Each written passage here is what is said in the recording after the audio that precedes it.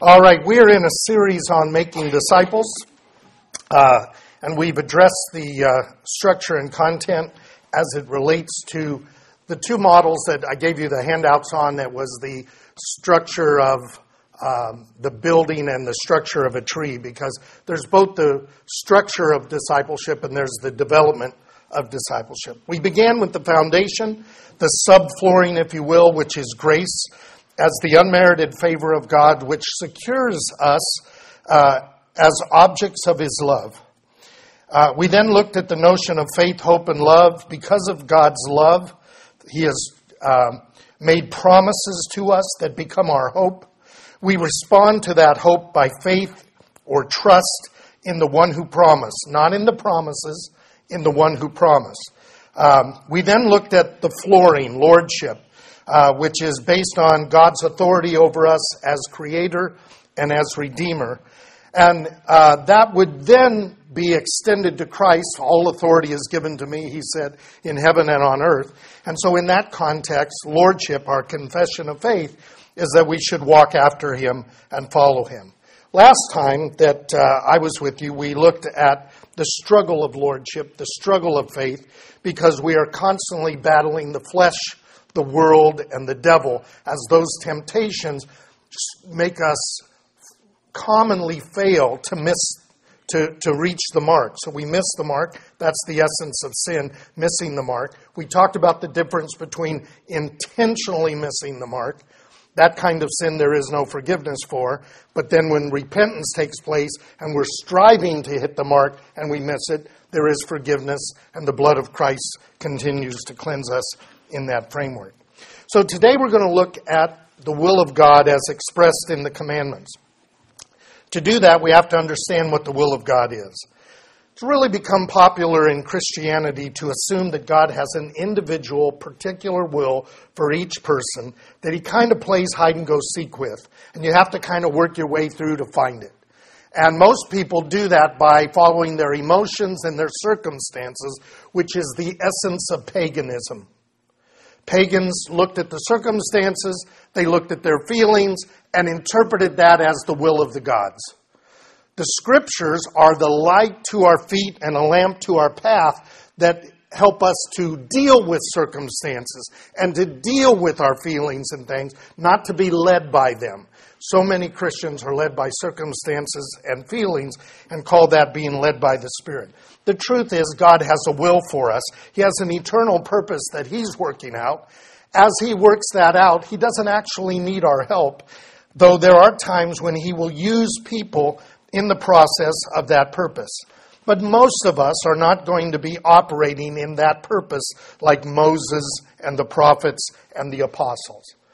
And if you look at their lives, they weren't seeking to do that. They were told by God, this is what I want you to do. It was a manifestation. It wasn't a feeling. It wasn't an emotion. It wasn't a circumstance. So the actual will of God are the commandments. The commandments are the general commanded will of God that He has for all of His children. And that notion of commandments is, in some sense, being ignored by believers or obscured by this doctrine of individual will. I don't need to look at the Scriptures to see God's will. I can look at circumstances and then pull a verse out of context for it. So the reality is that the general directed will of God is for all of His people and is found in the commandments. The rest of life, where the commandments don't specifically speak, our stewardship, where our decisions are to be consistent with those commandments, and they involve wisdom, which God gives us when we ask Him for it in prayer, so that we can apply the truth, as found in the Scriptures, into emerging new circumstances that we find ourselves in. So today I want to look at the commandments. There are 613 Old Testament commandments. There are 115 or more new commandments in the New Testament, and if I do all of them, we'll be here a very long time, right? So I'm not going to do that. What I'm going to do is take the three major commandments, the gyroscope, if you will, that give us the direction of God in our lives. And we'll look more at some of the details of those next time. But I want you to turn to Mark chapter 12, verse 28 to 34. In the Gospel of Mark, this is found in several of the Gospels. The Gospel of Mark, it is given in a particular way that I want to point out. It says in chapter 12, verse 28, one of the scribes, now a scribe is someone who is literate in the Scriptures and in the Torah and in the understanding of the faith at the time of Jesus, and he heard them arguing, and he recognized that he had answered them well. In other words, he realizes that Jesus seriously knows the Torah. He seriously understands the commandments of God. Jesus had always been impressive to the scribes. You remember the priests and the scribes in the temple when he was 12, he was answering and they were amazed at his knowledge at that point. He's now in the fullness of his ministry and he is talking, and this scribe hears him and he says to them, having recognized that he had answered them well, he says, "What commandment is the foremost of all?" Now, I think what he's doing, Jesus probably has a Galilean accent. And what he's going is, the Galileans don't know this as well as us Judeans.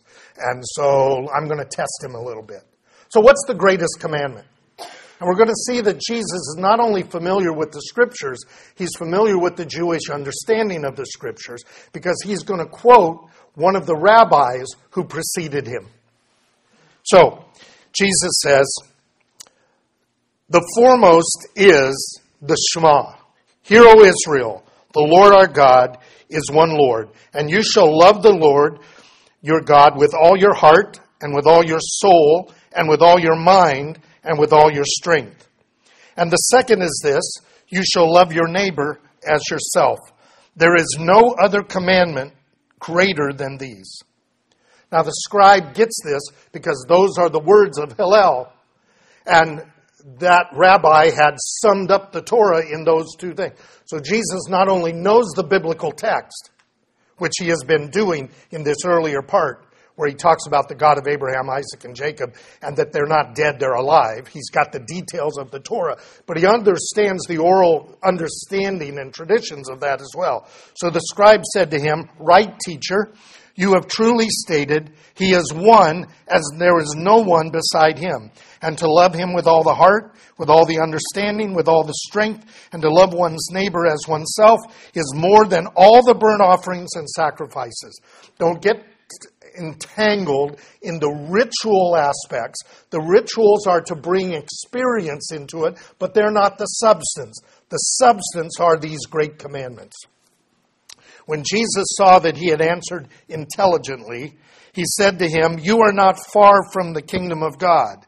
And after that, no one asked him any questions. I dare say, if you've got one of the major scholars come up and question Jesus, and Jesus, he says, you've done right, what about this?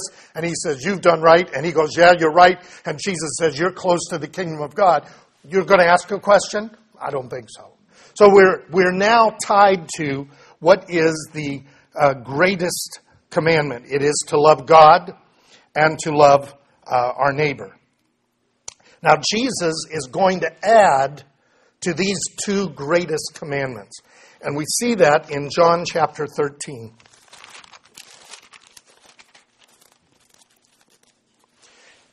In John's Gospel, chapter 13, at verse 34, Jesus is speaking to his disciples the night that he will be betrayed.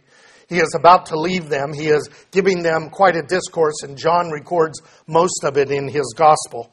And in verse 34, he says, "A new commandment I give to you, that you love one another, even as I have loved you, and that you also love one another. By this, all men will know that you are my disciples, if you have love one for another." So we get in these two passages the three great commandments. Love God, love your neighbor, and love your fellow believer. Now, it's interesting that if you look at the passages on loving your neighbor, it includes both your fellow Jew and the stranger. Jesus has now, in some sense, separated that, and we'll see the distinction is about the level of love that is required to be given in each case. So I want you to see that the loving your neighbor as yourself is given the priority of emphasis in the writings of the Scripture. You would think it would be love God. He said it's the greatest. The second is like it. But the idea is if you're doing the second, the first is in place. If you don't love God, you're not going to love your neighbor, right? But it's more than that. So I want us to look at Galatians chapter 5. Doing a little bit of a Bible drill this morning. Galatians chapter 5, verse 14. The whole law is fulfilled in one word, one statement, if you will. You shall love your neighbor as yourself. Now, Paul is going to say this in several of his texts, that the law is fulfilled in this, and what he's going to tend to do is the love your neighbor, and he's going to talk about the commandments related to that. That becomes particularly important if we understand it as the apostles understood it. So I want to give you one more verse really quick to look at, and that is 1 John chapter 4, verse 20. After this, we'll look at some passages rather than just individual verses. In 1 John 4, chapter 4, verse 20, John says, if someone says, I love God, and hates his brother, he is a liar.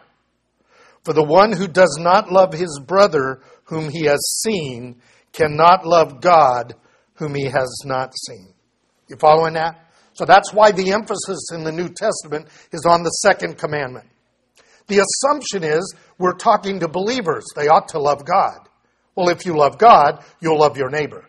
And you'll love one another. That's John's argument here. That's why he uses the word brother in that context. So now I want to look at these texts a little more in detail, these commandments, so that you get an understanding of love and the level of love that we are to give in each of these categories. So we begin with the We begin with the Shema in Deuteronomy chapter 6, verse 4. We read this earlier in our liturgy. Just want to remind you of it really quickly. It says, Hear, O Israel, the Lord our God, the Lord is one. You shall love the Lord your God with all your heart, with all your soul, and with all your might. Now, in the New Testament, there are 4 things mentioned. In the Older Testament, only 3 are mentioned, and that is because the Hebrew and the Greek have a different sense of what the word heart means. In the Hebrew context, the heart is the mind. In the Greek concept, the heart is the emotions. And so that's why in the Greek, they have to say, and your mind, and your heart, and your strength. They tie it in, so there's 4 categories there. Now, this notion of you shall love the Lord your God, we've already talked about what love is. Love is not a feeling. Love is not an emotion.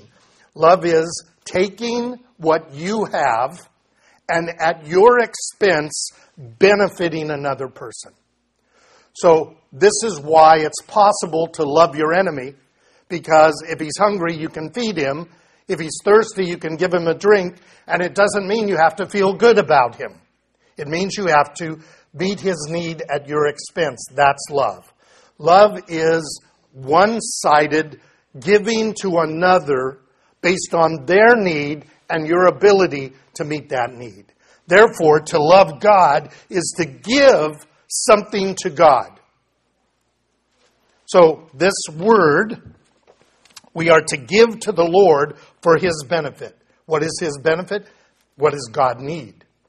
He has no need of anything, but what we can do in His creation is glorify Him, magnify Him, and through the obedience of our life before men, we and the angels, we can obey Him in a way that manifests who He is and what He's like. In other words, we begin to show ourselves being in the image of God and in the image of His Son. So, the word there is that we are to worship the Lord or give to the Lord with all of our heart, that inner person. The heart or mind is the inner person that we give to God. It's our consciousness with all of its capacities. And the Greek texts, as I said, include the heart, the mind, and the emotions together because it is that what Paul calls the inner man in the context of all of your thoughts and all of your directions and all of your motives and all of those things that we would generally classify under psychology. The other thing that he says is that we are to love the Lord our God with all of our life. Now, the word life there is nephesh. It's from the root nephesh. It means the whole person. Not just supposed to give God my mind. I'm supposed to give him all of me. This is why Paul in Romans 12 is going to say, I beg you, brethren, by the mercies of God, that you present your bodies a living sacrifice. And in 1 Corinthians, he will say, glorify God in your body, which is his.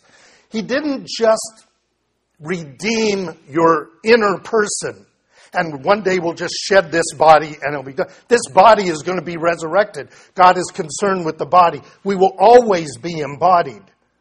And so the idea is he's saving the total person. And so you are to give your mind and consciousness to God, and your body is supposed to come along for the ride. Now that's the problem, remember, of lordship. Paul says, with my mind I serve the law of God, but my body serves the law of sin and death. That's that struggle. So we have to deny the flesh and present our body as a living sacrifice, not conform to the world, as Paul tells us. So the inner man and the body is to be given to God. The third thing he says is you shall love the Lord your God with all of your strength or all of your energy. Interesting word here. This word means that we are to love God wholeheartedly, not half-heartedly, not in reserve. It's not a partial commitment to God. I'm giving him all of the inner me, I'm giving him all of the outer me, and I'm giving it in full and in full commitment in that framework.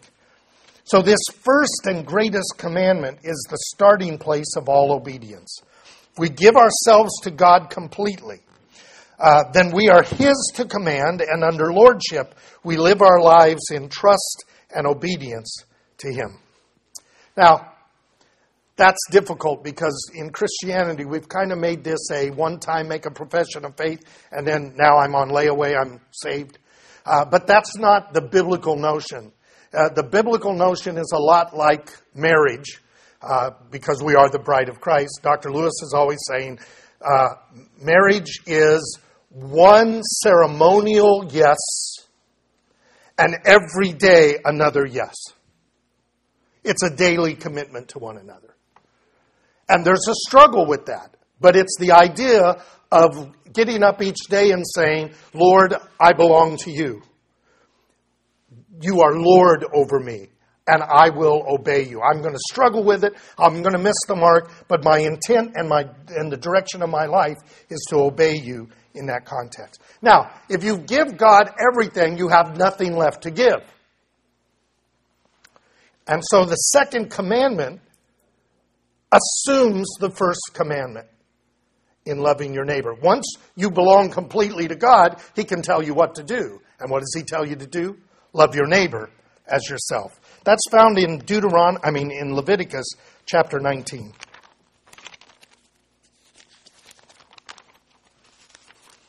Quoted often throughout the scriptures, fascinatingly placed in the book of Leviticus, a book which most people don't want to read, chapter 19, beginning at verse 9. It's tied into a context, and I want you to see the context. He says, when you reap the harvest of your land, you shall not reap to the very corners of your fields, nor shall you gather the gleanings of your harvest. In other words, you're going to leave part of your fields open. You're not going to gather up everything you have. Nor shall you glean your vineyard, nor shall you gather the fallen fruit from your vineyard. You shall leave them for the needy and for the stranger. I am the Lord your God. You shall not steal, nor deal falsely, nor lie to one another. You shall not swear falsely by my name, so as to profane the name of your Lord your God. Because now you've given yourself to God, you bear his name. You shall not oppress your neighbor, nor rob him. The wages of a hired man are not to remain with you all night until morning. You shall not curse a deaf man, nor place a stumbling block before the blind. But you shall revere the Lord your God. You shall do no injustice in judgment. You shall not be partial to the poor, nor defer to the great, but you are to judge your neighbor fairly. You shall not go about as a slanderer among your people. You are not to act against the life of your neighbor. I am the Lord. You shall not hate your fellow countrymen in your heart. You shall reprove your neighbor, but you will not incur sin because of him. You shall not take vengeance, nor bear any grudge against the sons of your people, but you shall love your neighbor as yourself. I am the Lord. See the context? That commandment is virtually how we deal with all other people. The first commandment is how we deal with God. We give him everything because he is Lord and Creator. And we do that through Jesus Christ. We give ourselves then to our neighbor in their need based on what we have, and we don't pervert that justice towards the poor or for the great. That notion of being correct with people, being righteous with people, is you shall love your neighbor as yourself. Interesting. What's the first commandment? I give everything to God. So do I give everything to my neighbor? No. The commandment to love your neighbor is to treat them the way you want to be treated. That's why the golden rule is, do unto others as you would have them do unto you. This is a sharing kind of giving. It's not a giving up sacrificially for your neighbor. It's simply sharing with their neighbor because we are our brother's keeper in that sense.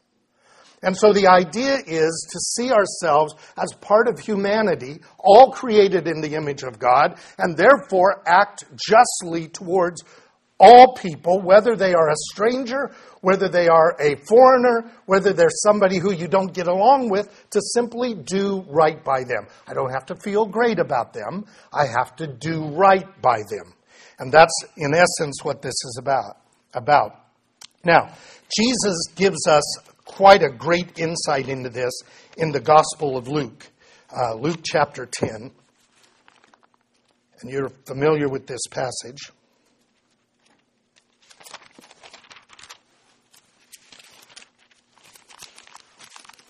This is the story of the Good Samaritan. I'm not going to read it all. I just want you to know where it is. 10 verses 25 and following.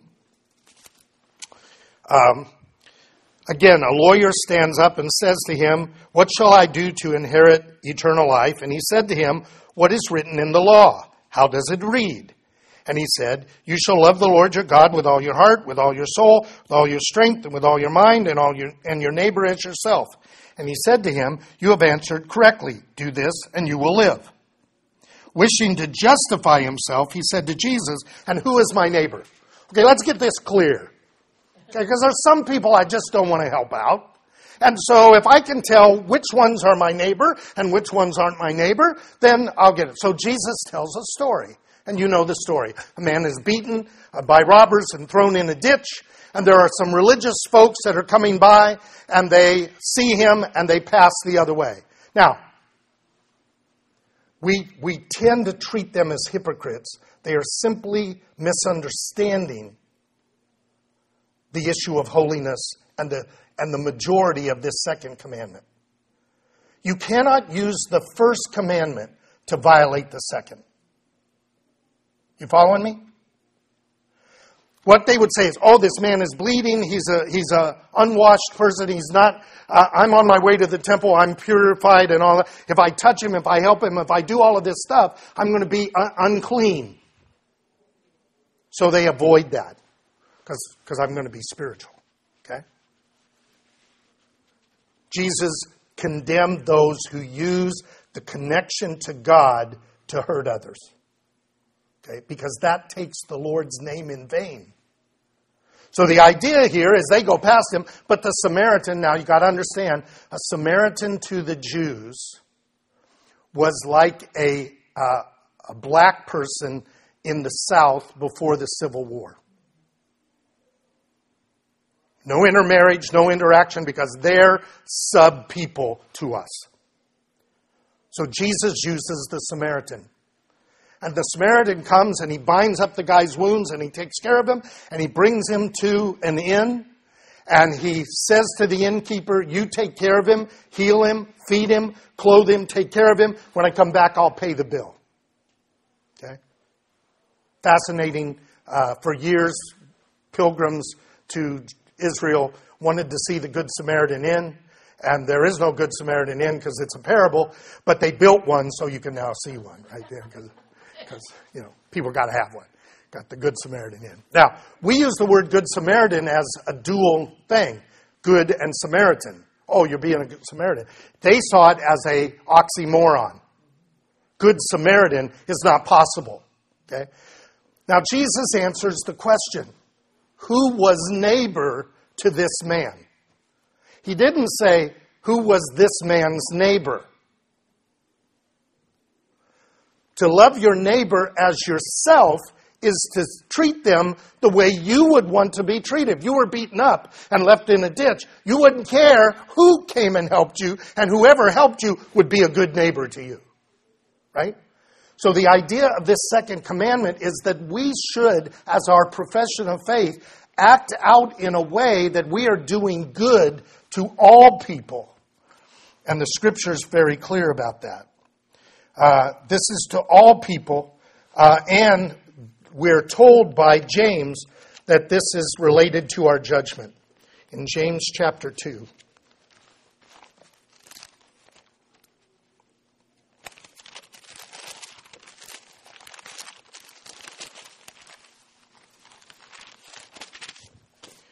James chapter 2, he says, Brethren, do not hold this faith of our glorious Lord Jesus with an attitude of personal favoritism. If someone comes into your synagogue, the Greek word there is synagogue, with a gold ring and dressed in fine clothes, and there comes in a poor man in dirty clothes, and you pay special attention to the one who is wearing the fine clothes and say, you sit here in a good place, and you say to the poor man, you stand over there or sit at my footstool, you have made a distinction among yourselves and become judges with evil motives. Listen, my beloved brethren, God chose the poor of this world to be rich in faith and heirs of the kingdom which he promised to those who love him. But you have dishonored the poor man. Is it not the rich who oppress you, the elites who oppress you? Boy, it's amazing how many Christians want to be part of the elite and they want to get the elite to come to Christ so that they can be great witnesses. It's kind of a nonsense idea. Do they not blaspheme the fair name by which you have been called? If, however, you are fulfilling the royal law according to the Scripture, you shall love your neighbor as yourself, you are doing well. But if you show partiality, you are committing sin and are convicted by the law as transgressors.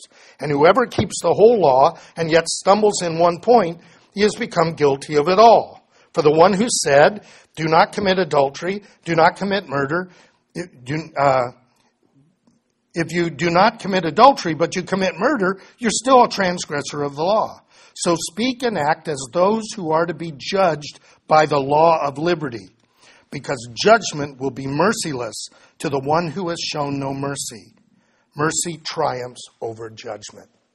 I will have mercy and not sacrifice. I will have mercy. God is much more interested in us being merciful to one another than to be critical of one another. There's a tendency for us to use the commandments for other people. We were having this conversation at the Southern Baptist Messianic Fellowship. There's always people that get to the commandments and use them to beat everybody else up with. Hey, don't you know the Bible says this? Don't you know the Bible says this? Now, here's my view on that. If you're reading the commandments for self-improvement, the Lord bless you and keep you and prosper you in that. If you are reading the commandments to criticize and condemn and separate from other people, that'll perish with you. Because that's not the way we're to use the law of liberty. I use the mirror to see what I need to improve. I don't take the mirror and say, see something wrong with me, and then turn the mirror towards you and say, see what's wrong? Because it's going to be different, right? We're supposed to use this for ourselves. So the second commandment is a principle of living with our fellow man, which includes the stranger and even our personal enemies. Feeding one who is hungry, even if they've wronged you, is loving your neighbor. Now we get to the final commandment, which is in John 15.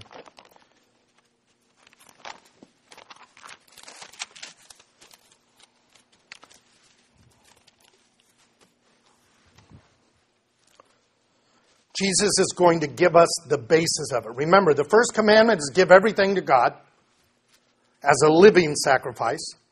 The second one is share with your neighbor. John the Baptist said, if you have two coats, give one to another, right? He's not asking you to sacrifice. He's asking you to take what you have and use it for the benefit of another, which is reasonable in that we are brothers and sisters, common humans in the world. So this last one he says in verse 12 of John 15, this is my commandment, that you love one another just as I have loved you. Now notice the difference.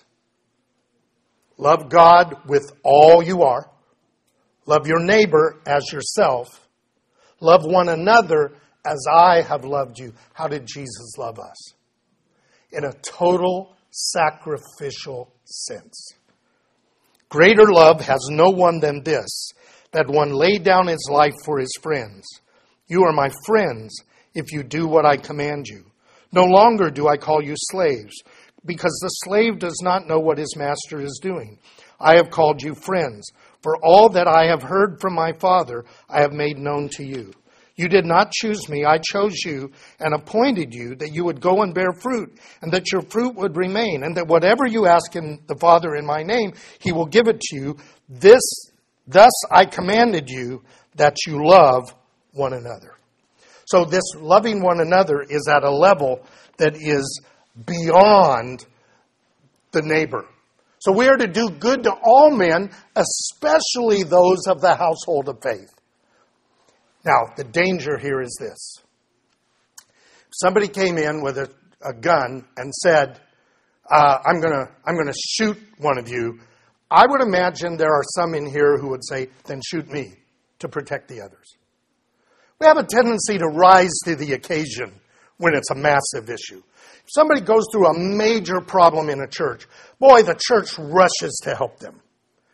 That's not all that this commandment is about. It's about the little everyday things. And we see that in 1 John chapter 3.